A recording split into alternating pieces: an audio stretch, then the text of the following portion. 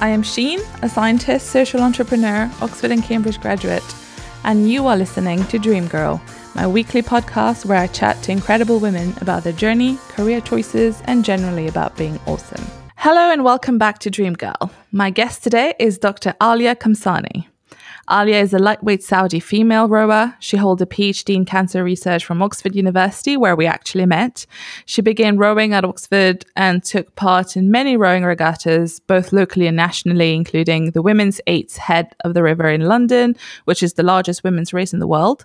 And while in Dubai, Alia also participated in the UAE Rowing Championships and won a gold medal in the women's squad and a silver in the women's double. She is actively involved in widening the participation of women in sport while also working in the field of public health and cancer research in New York. Hello, Alia. How are you today? I'm good, thank you. Thank you, Sheen, for inviting me on your podcast. No, it's really good to hear your voice again. I was just thinking about this, that your voice has literally not changed at all since I remember the last time we spoke. The same laugh, the same intonation. Love it. It's like bringing back so many memories. It's funny because I keep, I'm so conscious of losing the British accent being in the US. And I think it's I don't know, it's emphasized it more. So I become more British when I speak, which is quite hilarious, I find. But yeah. Do people comment on it a lot? It's funny, they do here. They love it. They're like, okay, talk, say that again, please. I just want to hear it again. We love the accent. Yeah, I keep having this conversation with a lot of Americans, actually, where they say that for Americans, when you have a British accent, you sound intelligent. And they immediately assume that you're intelligent. I guess that's a good thing, but I don't know how accurate that is, but yeah. Yeah, it works for you, so Yeah, no, it does. Yeah, I'll take that. So you are in New York at the moment? I am, yes. How is it? It's snowing at the moment, or is it not? So it's on and off at the moment. So I'm based a little bit outside New York City. So I'm based in Westchester County, which is like a half an hour train ride to the city. So we're a little bit more isolated and, surrounded more by greenery and, fresh air, which is really nice. Also being more isolated, we're kind of far away from the hustle and bustle of the city. But then again, when winter hits and the snow, starts, it can get pretty bad out here. So it's pretty on and off. It's sunny, which is nice comparison to the UK. So that makes a big difference, I think. And how was it like during COVID? You've been there this whole time, right? Since COVID started. How was it? Yeah, so initially it was like, nothing of a big deal. And then slowly, we started to realize, okay, this is something we should be taking seriously. And it was pretty bad initially. We were under lockdown. But again, being away from the city was a blessing. We had we have open areas where we can walk and still get some fresh air and not be cooped up too much indoors. So I didn't actually experience how bad it was in the city. But yeah, it did get pretty bad out here as well. And it's just been a process of adapting to the change, getting used to all the Zoom meetings, spending the majority of the time indoors, especially during summer it progressively got better and things started opening up. But the gyms took a while to, reopen. That kind of thing was a little bit difficult to deal with. But alhamdulillah, things are getting a little bit better. Gyms have reopened. They have regulations in place. We're still wearing masks, but I think we're pretty much getting used to it now. I love how for you the main thing was that gyms were closed. Yeah, that was my priority. I'm thinking restaurants were closed, Alia. Restaurants were closed. No, it's like I got really upset when the gyms closed. I was like, no, you can't do this to me. Oh my God. Okay. I was sad too because, that meant that I cannot start going to the gym. So there we go. Yeah. But yeah, okay. Let's go back a few years now. So we met in Oxford. I still remember the first time I met you. I remember you were part of the cool older girl gang. You remember? No, I didn't remember that. It was you and like Saba, Faria, and all of that. All of you were just like The super House of cool. Love. That's what we called The House ourselves. of Love, Yeah. exactly. The House of Love. I remember meeting all of you. You with your puffer jacket and your bag. That was your style, and you had this hijab that had flowers on. I just remember Oh you my in God, that. floral hijabs. Yeah, that was back in the day. Oh my God, that's really Oh. interesting to kind of get a perspective from someone else that was like, puffer jackets, I still wear them. But yeah, floral hijabs have like, yeah, we've moved on since then. We've made better decisions. Yeah. Oh my God. Yeah. I was like the little new person who started, and I remember meeting you and you telling me all about cancer research. And we used to go for sushi. Do you remember in the covered market? I remember sushi, covered market. Yeah, actually, there was that little stall, wasn't there, next Right to. at the back. Yeah. Yes, yes. Oh my God, that's Yes. such a long time ago. Because I I know. remember when I think of you, I think of Mehreen. It's really interesting. I hate it. Everybody says that. I am my own person. And I remember we were like, yeah, it was fun time. Yeah. So tell me, how was your whole time in Oxford? Because when I came, it was like your final few years, isn't it? So how was Well, it? I think a lot of people get confused because my time I spent, when I look back and I'm like, oh, where did all that time go? I realized I actually spent, yeah, I spent quite a while in Oxford prior to doing my PhD. So once I finished my master's in London, I applied for an internship at the same department that I ended up doing my PhD in. Up in Old Road campus. So I was, it was interning at the time. I was working as like a research assistant for a couple of years before I decided to kind of move to doing a PhD. So there was that kind of interim period where I was kind of, affiliated with the university, but not entirely affiliated. I was working more than, I was, more a research assistant than I was a student. So I think that made the difference for me in terms of the way, how I looked at Oxford. So initially I kind of saw it as like a countryside town coming from London, big city. And it took me a while to kind of, get to like it, because I would go, even the House of Love girls, they were like, oh my God, you keep going to London every weekend. Literally, I couldn't get enough of London, I want to go back. But it wasn't until I think I started the DPhil program that I kind of really kind of began to kind of, settle down in Oxford, really appreciate what it offered me. And I think by that time it had evolved. They were starting to get, more shops. It was a little bit more, there's more entertainment, better restaurants. So I think that helped a great deal as well to kind of get used to the environment and slowly, over time begin to kind of really love the Oxford experience. Have you heard that the new Westgate is completely revamped now? Yes, well, when I left, because I was there back in the last I was there. Oh, here we go again. Hang on. I was there 2019. 19. Yes. Yeah. Yes. So yes. I'm sure it's like at the time I know there were signs for like, oh, opening soon and whatnot. So I can believe that for sure. Honestly, I've been, and it's amazing. It's like Westfield now, basically. It's massive. Yeah, there's no point. See, there's no point in going to London. No, it's massive. It's got like rooftop restaurants. It's absolutely amazing. And I was like, in my time, this had just had like a Sports Direct that was always closing down, and a Sainsbury's. Yeah, it was really bad. and now it's like this massive thing with loads of shops. It's got John Lewis now.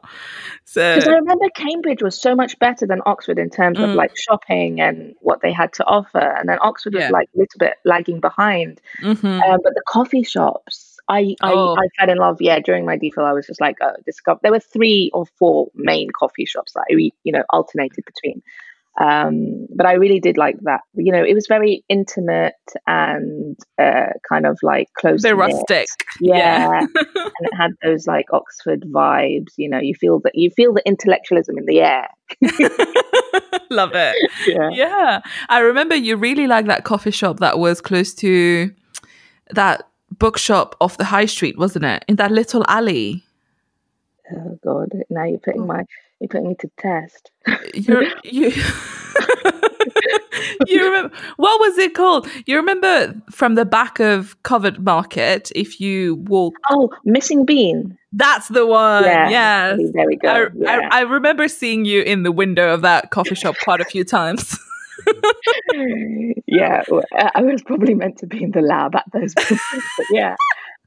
Yeah, no, yeah, that's a really cute cafe. Mm. But there are other ones that have, I think on the high street, there's another one, cute little one with like a window overlooking like the high street with all the colleges, which is really cute as Oh well. And then there's yeah. one down Cowley because I moved several times when I was in Oxford, and I think that was what helped actually moving more towards the city because I was up Mm-hmm. near the Old Road campus Yeah. in Hillingdon. Is it Mm-hmm. Hillingdon?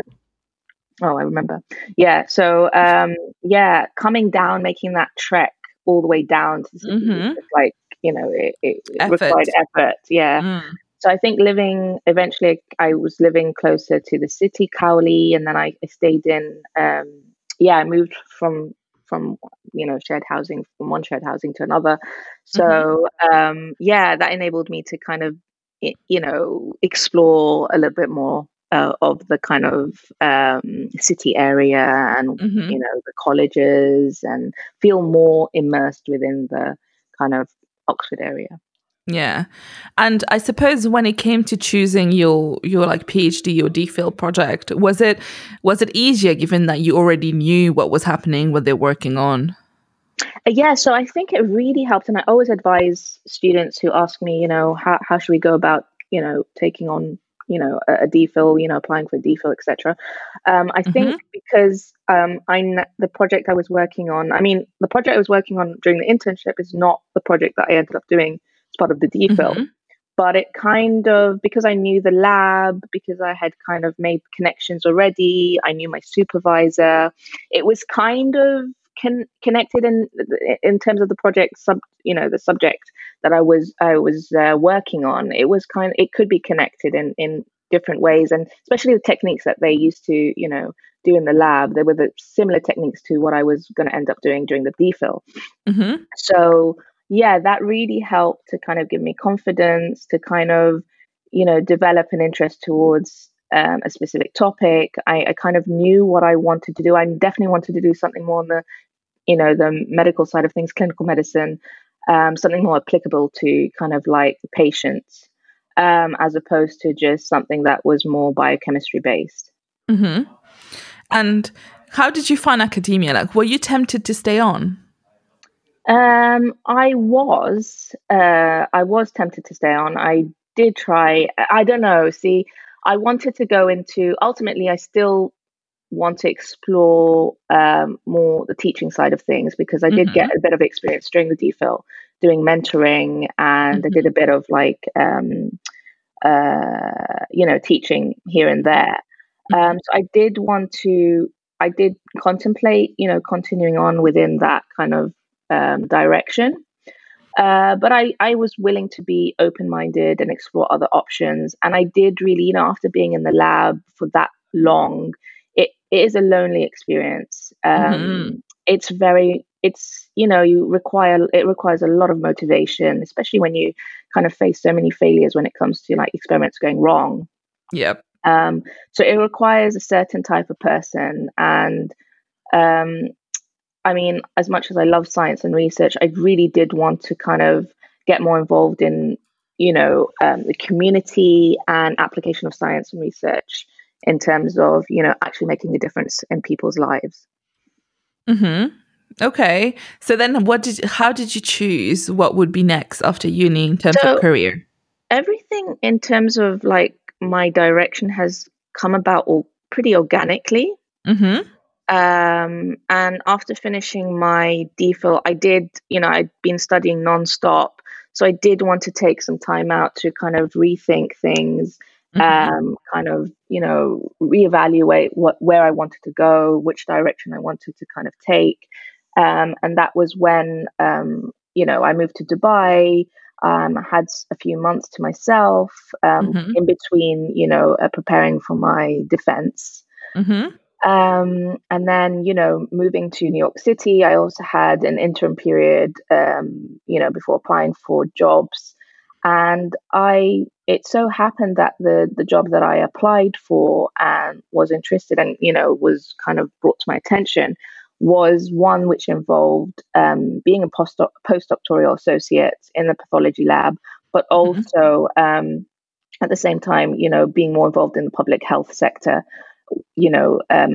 advocating and educating, in regards to policy change when it comes to kind of like healthy eating and healthy living and in relation to cancer. So that was an opportunity that I really kind of was excited about. And it's been, since starting, I've really, really enjoyed it. So I get a little bit of both worlds in that, I'm still doing research, cancer related research, but I'm also, tapping into the more public health side of things.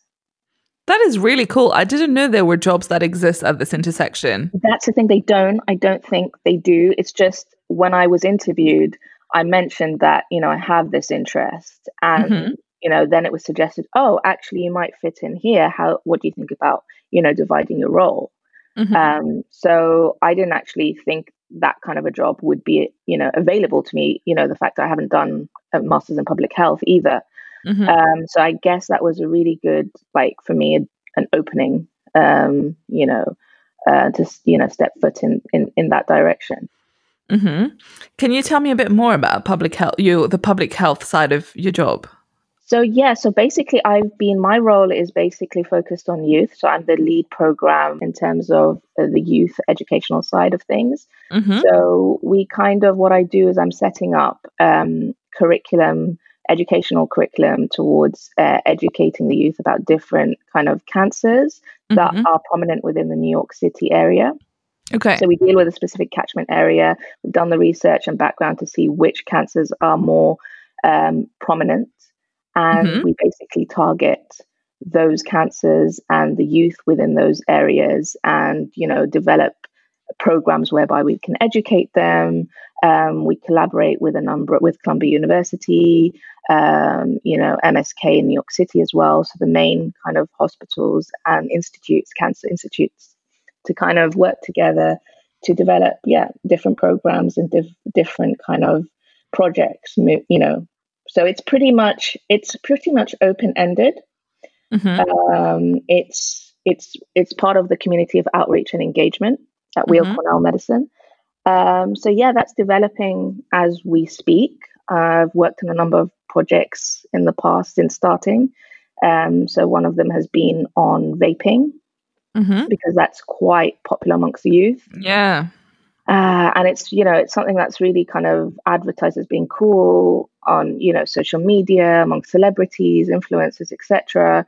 And the harms are really, it's advertised as being safer than cigarette smoking, which actually it's not. And especially for the developing brain and youth, it's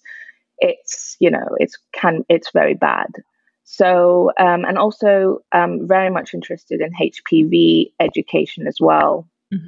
And also another thing that we do as part of my role is kind of target health disparities amongst different communities, and try and figure out ways in which we can better educate, better kind of, kind of eliminate kind of preconceived kind of things that they may have, people may have picked up along the way culturally or otherwise. It's a really interesting role. It's fairly new for me. And I'm kind of like youth program lead, so it's quite demanding at the same time. But then at the same time, I can balance it out with my research that I do on the side, which unfortunately due to COVID, I haven't been able to start in the lab as yet. Yeah. But even your public health work must have slowed down, isn't it, with COVID and lockdown and everything? Funnily enough, not. Really? That's good. It's actually picked up because we're doing everything online. We're doing everything via Zoom. We're holding events, roundtable discussions via Zoom. People are attending, online discussions. You'd think it would have, died down, but in actual fact, it hasn't. And especially with COVID and the disparities that are being, brought to light. Mm-hmm. I think it's an important kind of like topic to talk about, and people are really interested. Mm-hmm. Yeah, no, that's really Um, cool. yeah. One question I do have, which is on the vaping front. Mm-hmm. So that's the thing. The only thing I've heard is how, it's less harmful than cigarettes. But Mm-hmm. how can they advertise this if this is not true? Well, that's the thing. It's all money making scheme, isn't it? Oh my goodness. Yeah, that is hard to actually convince Yeah, people otherwise. exactly. Because it's being advertised in that light, and people think, oh, I can take up vaping. It's cool. It's not as bad as cigarette smoking. It's pretty safe, and it's not going to do me any harm. When in actual fact, it does. I mean, the thing is, I'm working more on the preventative side of cancer Mm-hmm. in the public health kind of field. So we want to target the youth. We want to target the young people before it gets too late, Mm-hmm. Mm-hmm. And there's lots of evidence to say no. In actual fact, the aerosol that's heated, it's contains a number of chemicals, carcinogens, you name it. So the amount of nicotine that's within these kind of vapes is much higher than the typical amount that you would smoke in a cigarette. Oof. Yeah. Wow. And Well, the yeah, good thing flavors, we they're talked. flavors. They're all flavored. They all taste nice. They smell nice. Yeah. And it looks cool. Yeah, it does look cool. You know what? One time I was smelling this like blueberry Oh, muffin kind right. of vibe. And I was like, oh my God, there must be a bakery around the corner. I want some. And I turned around the corner and someone was just vaping. And I was like, Yeah. okay. Okay. And within like the Arab culture, for instance, I collaborated with Weill Cornell Qatar as well, and Mm. with one of the professors, the public health professors there, that was working on, specific targeting like the Arab community and the shisha smoking. Yeah, that's what I was thinking. It's Yeah, pretty much the same, right? yeah, and he was the interesting thing is how to kind of get the message across, because a number of people, it's a cultural thing. Mm. It's about fitting in. If you say Mm-hmm. no, I don't want to kind of do this, it's bad for my health, you're going to be seen Lame. as, yeah, exactly. So there's that peer pressure, that shisha smoking, especially in the Arab community, brings together people. It's a form of socializing. So it's hard to break that habit. And then you have smoking, a lot of pregnant women in the Middle East. I think in Lebanon, he was a Lebanese professor, and he was saying it's ridiculous. They just smoke while pregnant. So Seriously. yeah. So there's the issue of consent, and the same thing with HPV vaccinations, and awareness when it comes to that. You've got so many misconceptions in relation to kind of education, that parents are worried that if we kind of bring up the topic of vaping or HPV, then that's ultimately exposing the children to these kind of concepts, and then they Right. will be more likely to go and try, Mm. when they're probably doing it without you knowing anyway. You know what I mean? Exactly. So it's about tackling kind of these kind of issues in the right way, and with the right messaging, and just educating people, because people just get a lot of information off social media. They don't really verify anything that they read these days. Mm. There's a lack of independent thinking. I mean, that's what I see these days, especially. And with COVID, especially affecting minorities disproportionately, there's also that aspect, and it's brought into the clinical trials aspect as well, where a lot of drugs that are being developed, vaccines that are being developed, are not really being tested on the people that actually We'll need need it. them, Yeah. exactly, and they're not being optimized to be used in these kind of populations. So it may work in one population, but then when you apply it to a different minority population, it hasn't been studied as much. So you've got people that are worried about taking part in clinical trials.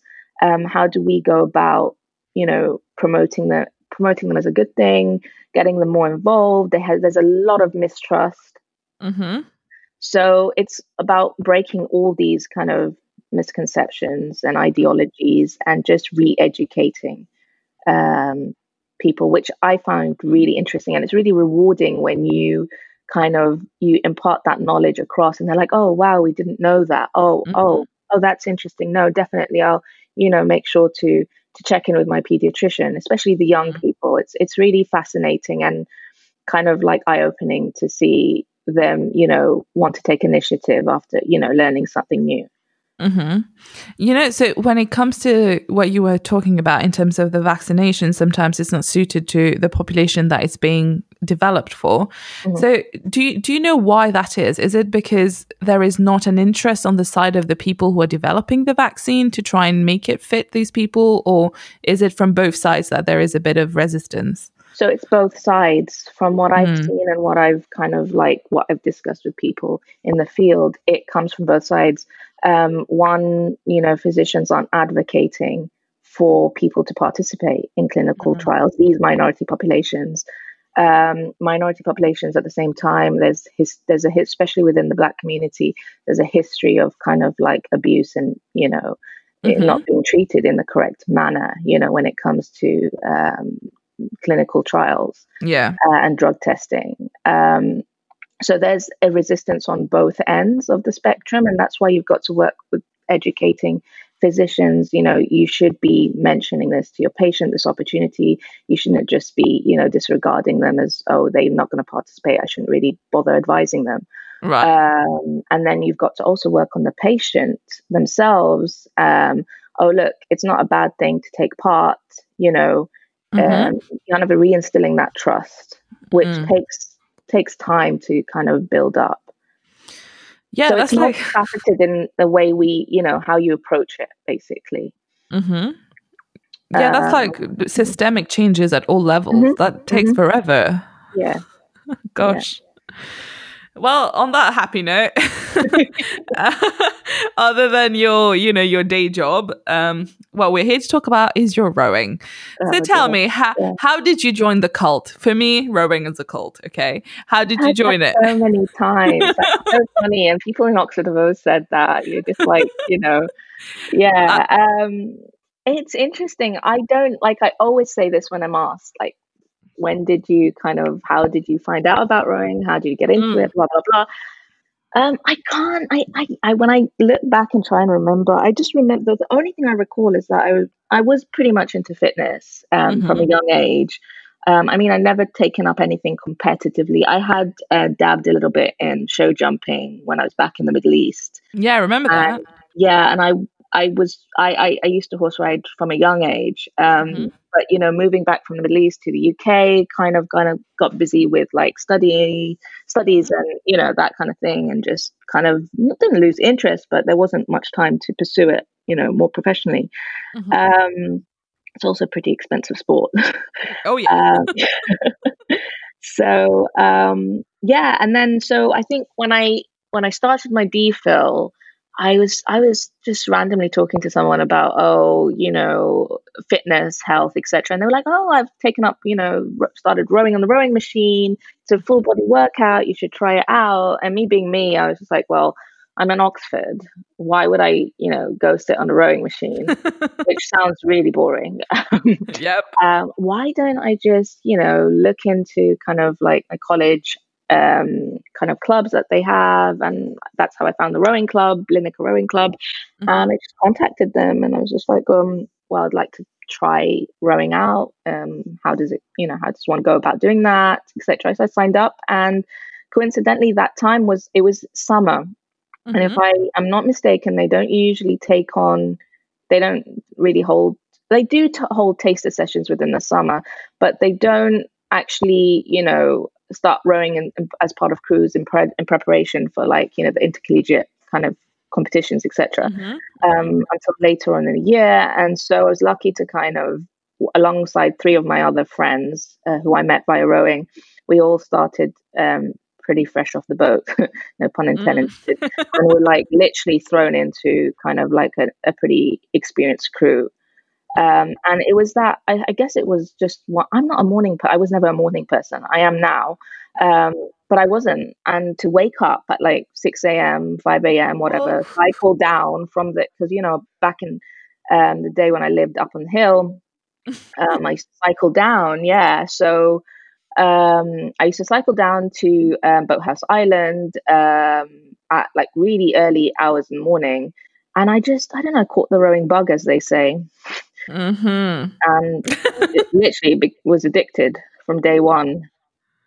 But honestly, that's what everybody says. I also have a friend who rows in Cambridge, and now she's trying to become a professional athlete as well. And she just loves it, the whole like torture in the morning. I don't get it.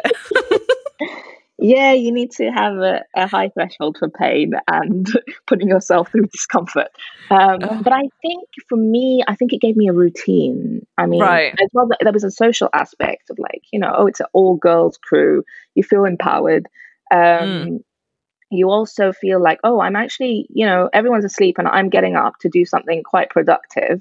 Mm-hmm. And I feel really refreshed after I've had a session. I go into like work. I can think more clearly. I have a little, I have that energy, from the morning. Okay, by the afternoon, you're probably, falling asleep at your desk.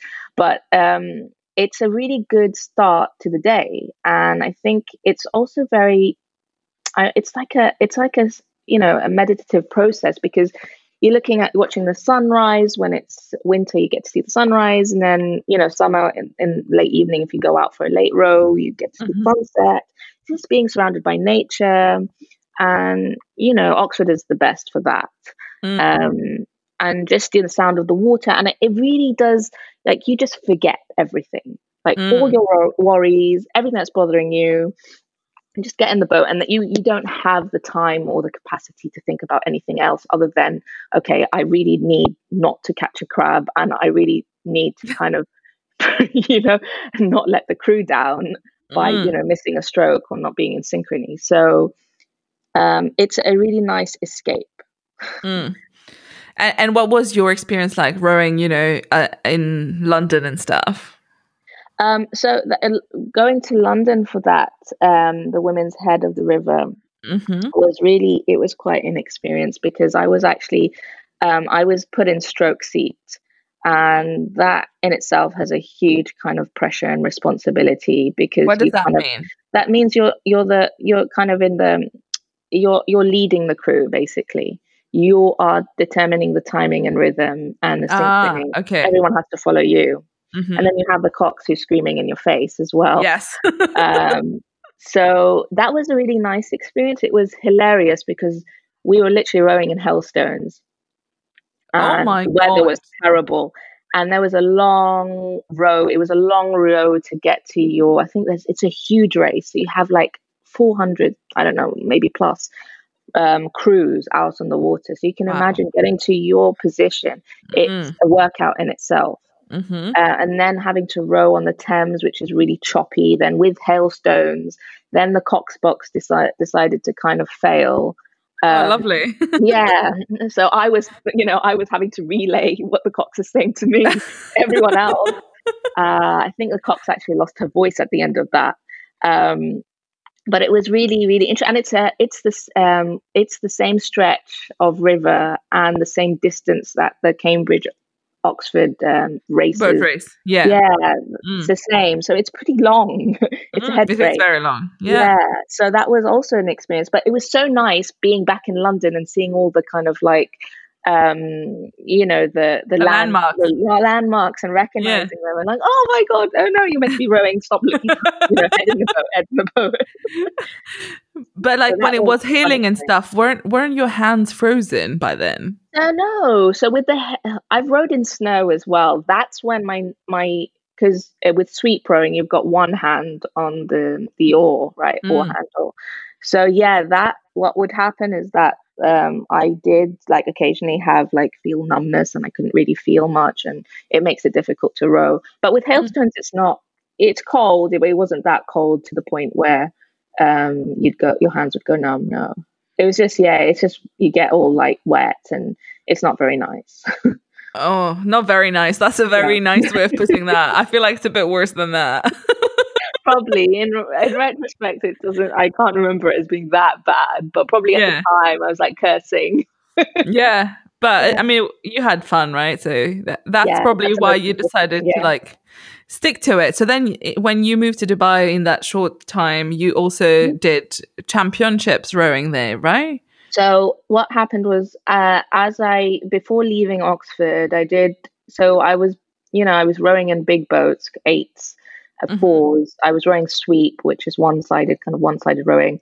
And I did begin the transition into sculling, which is rowing with two oars, Yeah. which is it requires a different skill set. It's different. So I did try, start making that transition, but I didn't really have that many sessions out on the water. I'm still kind of, getting my grip on like the skill that was required to kind of row in a scull, scull. So when I went to Dubai, the first thing I kind of did was, rowing literally was my life in Oxford. So Yeah. the one thing that I could hold on to that was familiar was rowing. So I looked up, I don't even know how that happened. Like I say to you, things happen organically where people mention things or you find something online, you go like, oh, wow. Oh, so I I found out that they did have a rowing club. They have one in Abu Dhabi and Dubai, and I think there's one in Sharjah as well. But Dubai was the closest one. The problem was that it wasn't a river. It was like proper, like it was the Palm, the Palm. Yeah, I do. So, Yeah. yeah. So that's where they row. And the That's a water's pretty nice area of Dubai. nice, but water's not. Oh, water is not okay. No, it's very, very, it's like practically rowing in the sea. It can get really, really like choppy, which is not ideal for someone that wants to learn how to scull, especially in a single scull where you're prone to capsize. Yeah. So, but I took that opportunity to be like, okay, they didn't have any, they have sweet boats, but they didn't routinely use them. It was more, they were more into sculling. So that's when I kind of, I had the time. The weather was brilliant. I can't complain about the weather. It was lovely. Even if you capsize, it's warm water, so it's all okay. And that's when I kind of, built on, built on my kind of experience when it came to kind of like sculling. And they hold competitions as well. So after a couple of months of being in a single scull, we entered into one of the UAE rowing championships that they held there. You get a mix of different people attending, but it was my first kind of race that I did in a single scull, because that's a lot more difficult than the quad is more balanced. The double is also more balanced as well, but the single is just very tippy. You have no one, no cocks to kind of help you navigate. You don't have a crew to kind of help, motivate you to go faster. It's very lonely. Yeah. It's very much an independent feat, which is nice. It has its kind of like, it has its pros and cons. So, so that's when I really started to kind of, take it up a little bit more seriously, explore the kind of, the rowing kind of scene in Dubai. And yeah, it was a really, really good experience. And I think that kind of, pushed me on to kind of pursue it further, like keep with it, and, look towards, taking it up a little bit more professionally. So tell me, how was that? Because obviously I followed it on your stories and stuff. I knew it just looked so professional and intense. You had your coach, you had like all your rowing gears and stuff. How was it? Like, walk me through the day of when you have like a race. So, well, it's the training actually that builds up towards the kind of race day. Race day is always nerve-wracking. It's always been whether you're in an 8 or a single, you're always going to get those pre-race nerves. You're always going to be like, at the start line is the most intense kind of nerve-wracking experience. When they, attention, start, row. It's that, that kind of sense of foreboding that you kind of, it's just exhilarating, but at the same time, it's so kind of like scary. You don't want to miss a stroke. You want to make sure that you also pace yourself appropriately. And it depends because rowing is all about the weather as well. It's all weather dependent. So you have to kind of adapt as you go along. So it can be kind of, it's exciting. I'm not going to say it's not, it's addictive. That's why I've kind of kept at it. But it's predominantly, most of the time is spent in the training period leading up to the race. So getting to peak fitness. The training kind of like schedule can be pretty intense. So when I was, when I was attending camps, so I attended a number of camps. We used to train 3 times a day, which can be really grueling on your physical body. You just eat, sleep, row, literally. So that's like twice on the water, one time indoors, strength training session or ergo session. It's pretty much, it takes over your life.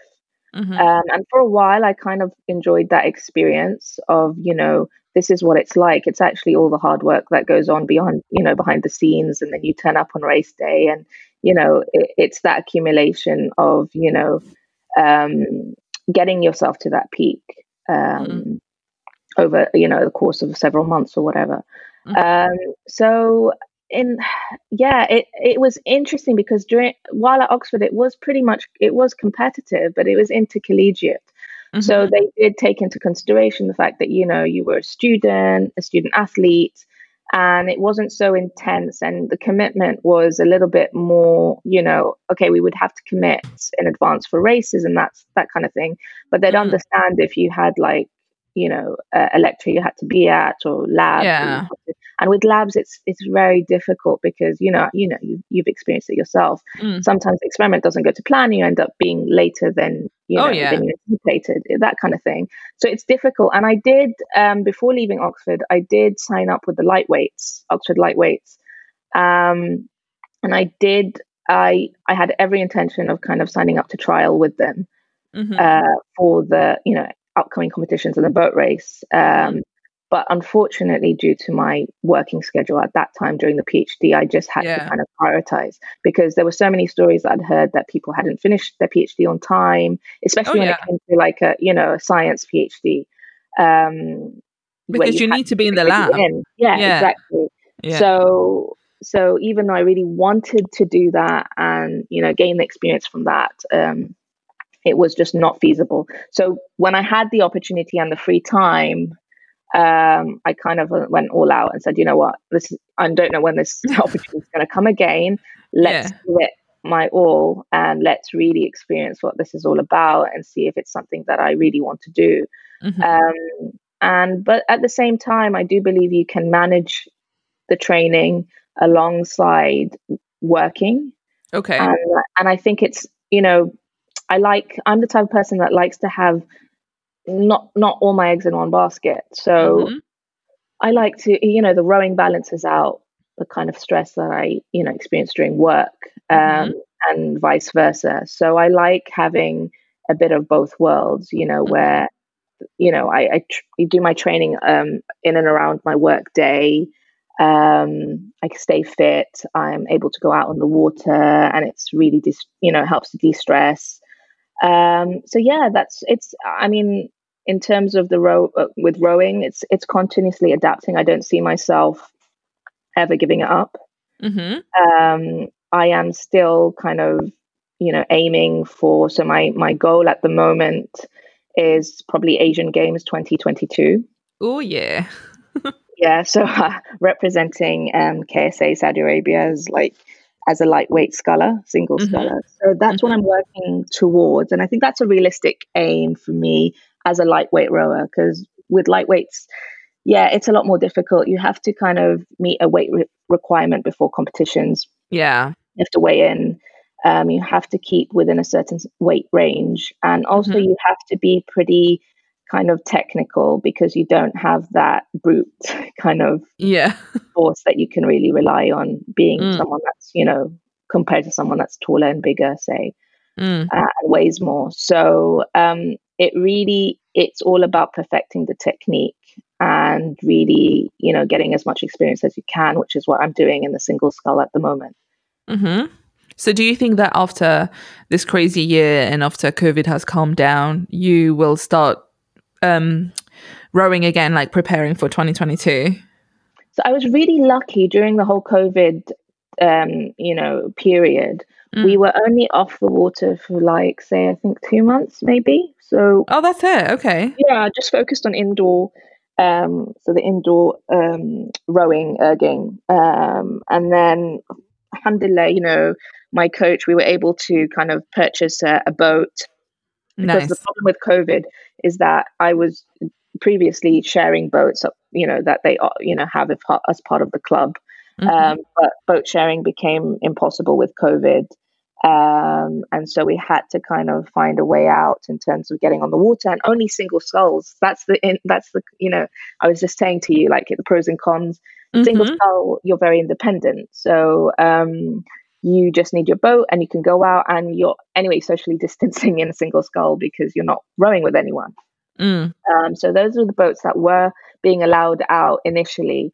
So having your own boat was definitely an advantage, and I was happy to have found someone was selling their boat. It was in really good condition. It was a really good make and packer. So I was really happy and grabbed that immediately, and was able to get back on the water pretty much. Yeah.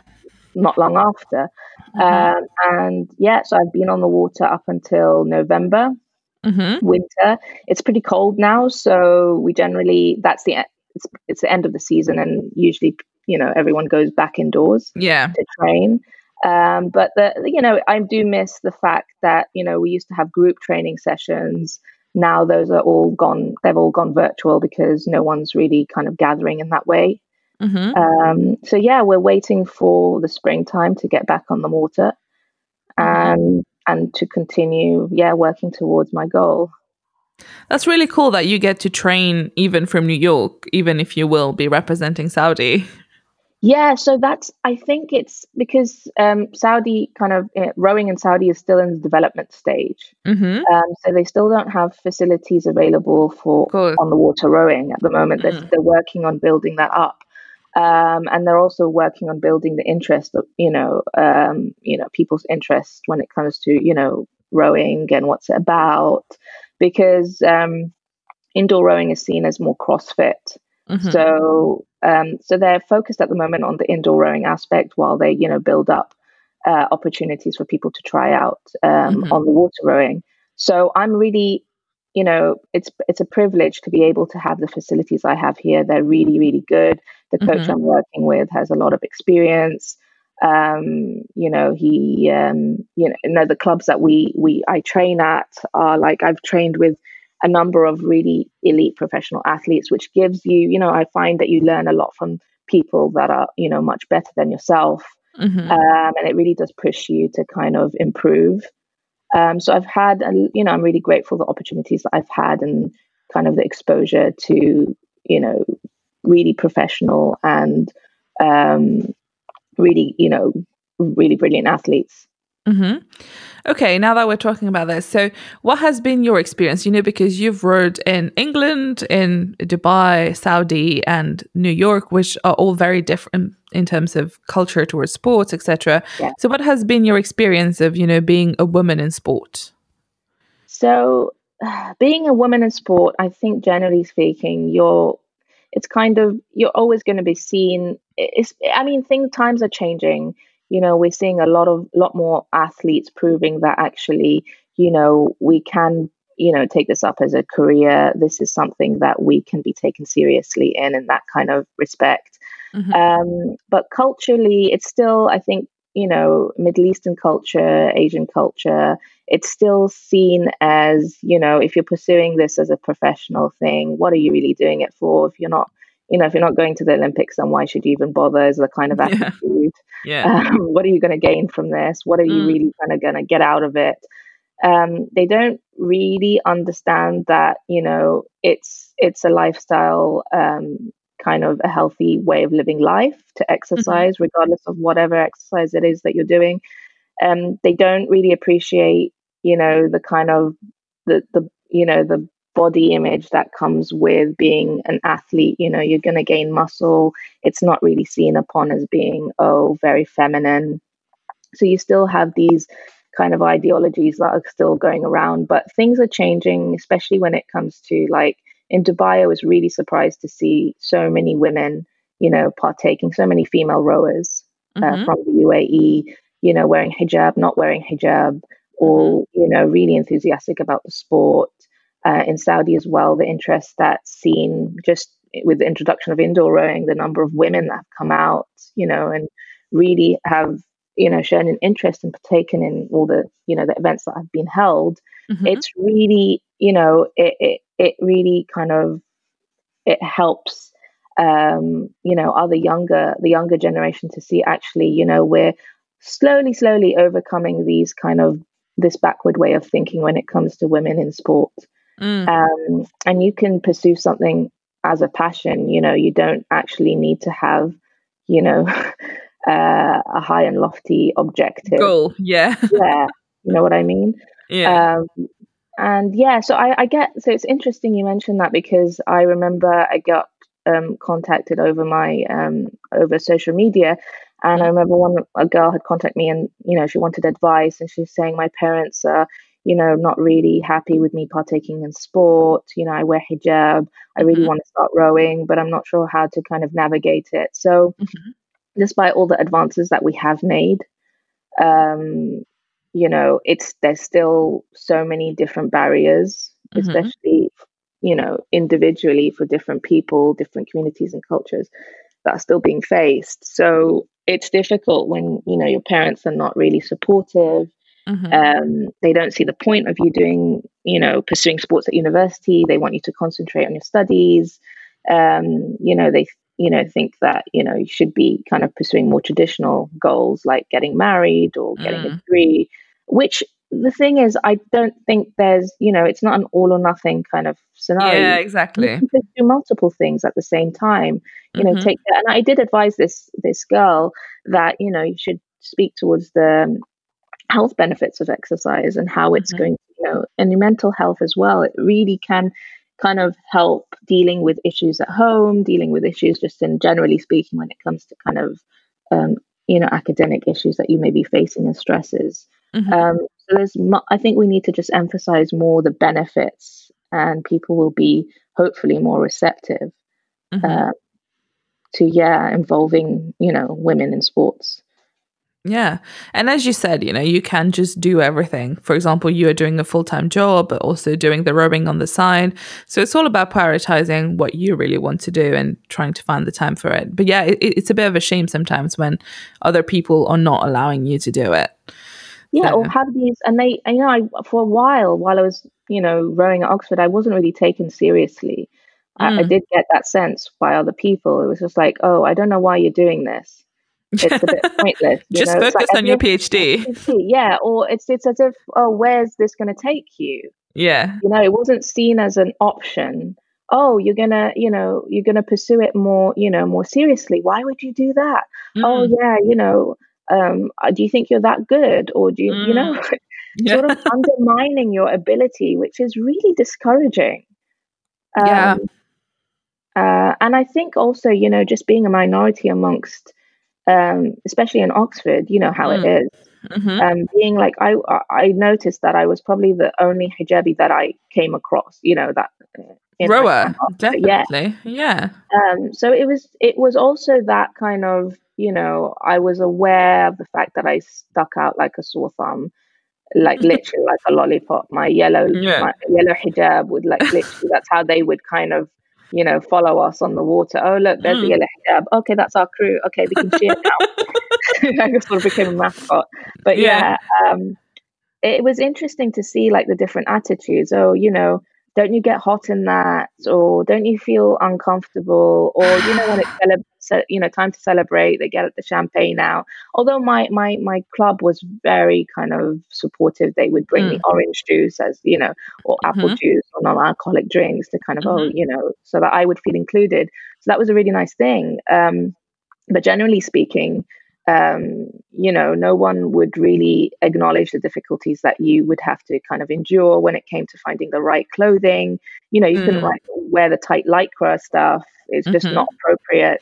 So you had to find, I had to find, other clothes that would, enable me to perform, but at the same time remain modest. And that's a situation that I think, whether you wear hijab or not, is something that you face.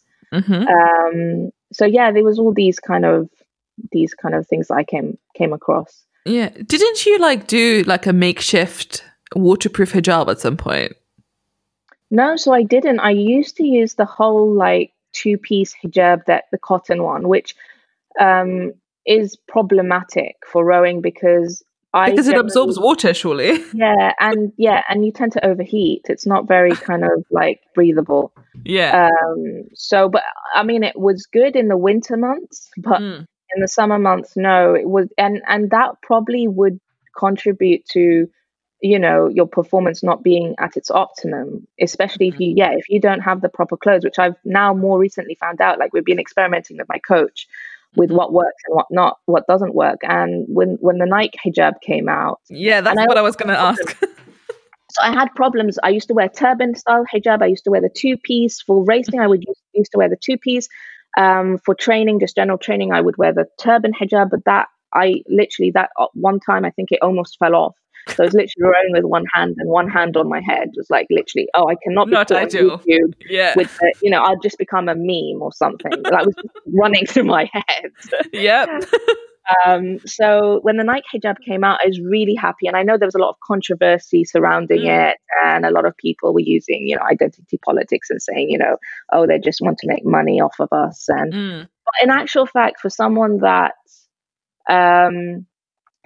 was actually kind of competing at that level, intercollegiate races, that kind of thing, having to, have putting yourself through grueling training session, I needed something that would be breathable, functional, look decent, and something that I really appreciated and benefited from, and still do, because that is the hijab that I do wear when I row now. It's just easier to wear. You don't have to fiddle around with it. It stays in place. It's breathable. It's waterproof. But I still struggle when it comes to kind of other attire. So like trousers, it's difficult, and tops as well, because you can't be wearing too long a top, otherwise it will get caught in the slide. Yeah. And you also don't, it's really difficult finding that balance between, maintaining a modest appearance and also, maintaining functionality as well. But I'm surprised that no one has started doing a line of, modest sportswear. Well, they have. There's a lot that they have. But are they not good? It's not that they're not good. It's just they're not specific for rowing. So we need a specific rowing one. Yeah. Business idea, Alia. You should just do it. Yeah, I know. I've had a different number of ideas what we could do and how we could do it. But yeah, that's probably something for the future, though. Yeah, well, I have a final question for you.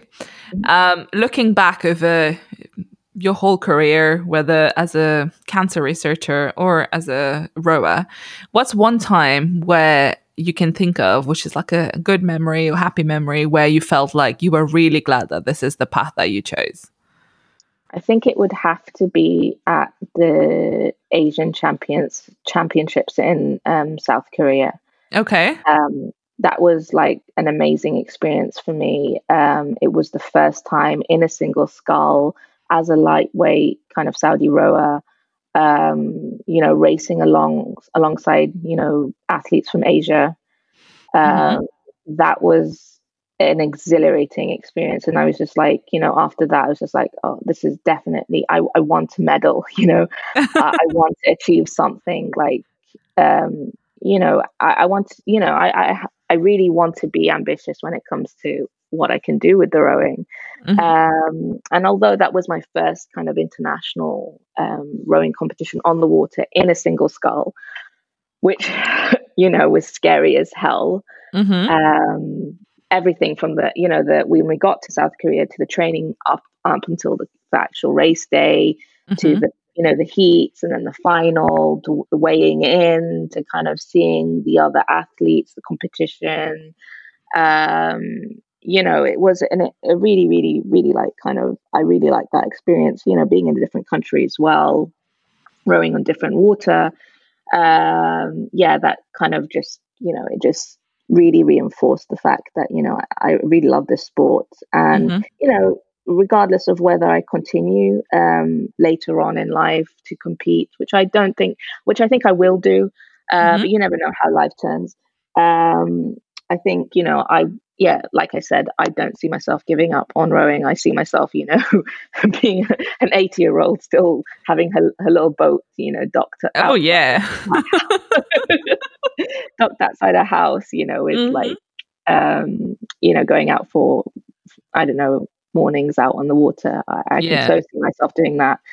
And that really, that experience was kind of really, uplifting. And as scary as it was, it really kind of ignited that fire. I want to achieve something. I want to kind of really get good at this, as best as I can, basically. Well, that was very wholesome. You don't know what you're capable of until you push yourself. Yeah. And I mean, you've done amazing so far. So that'll be really cool. So therefore in 2022, I'll get my pom-poms ready. Yeah. Yes. Hopefully if everything goes to plan, get your pom-poms ready. Perfect. I am excited. Well, thank you, Alia. This has been so much fun. I hope you enjoyed yourself. For inviting me. No, thank you so much. I did. It was a really nice conversation. Good to get together again. Yeah. Well, thank you and good luck. Thank you.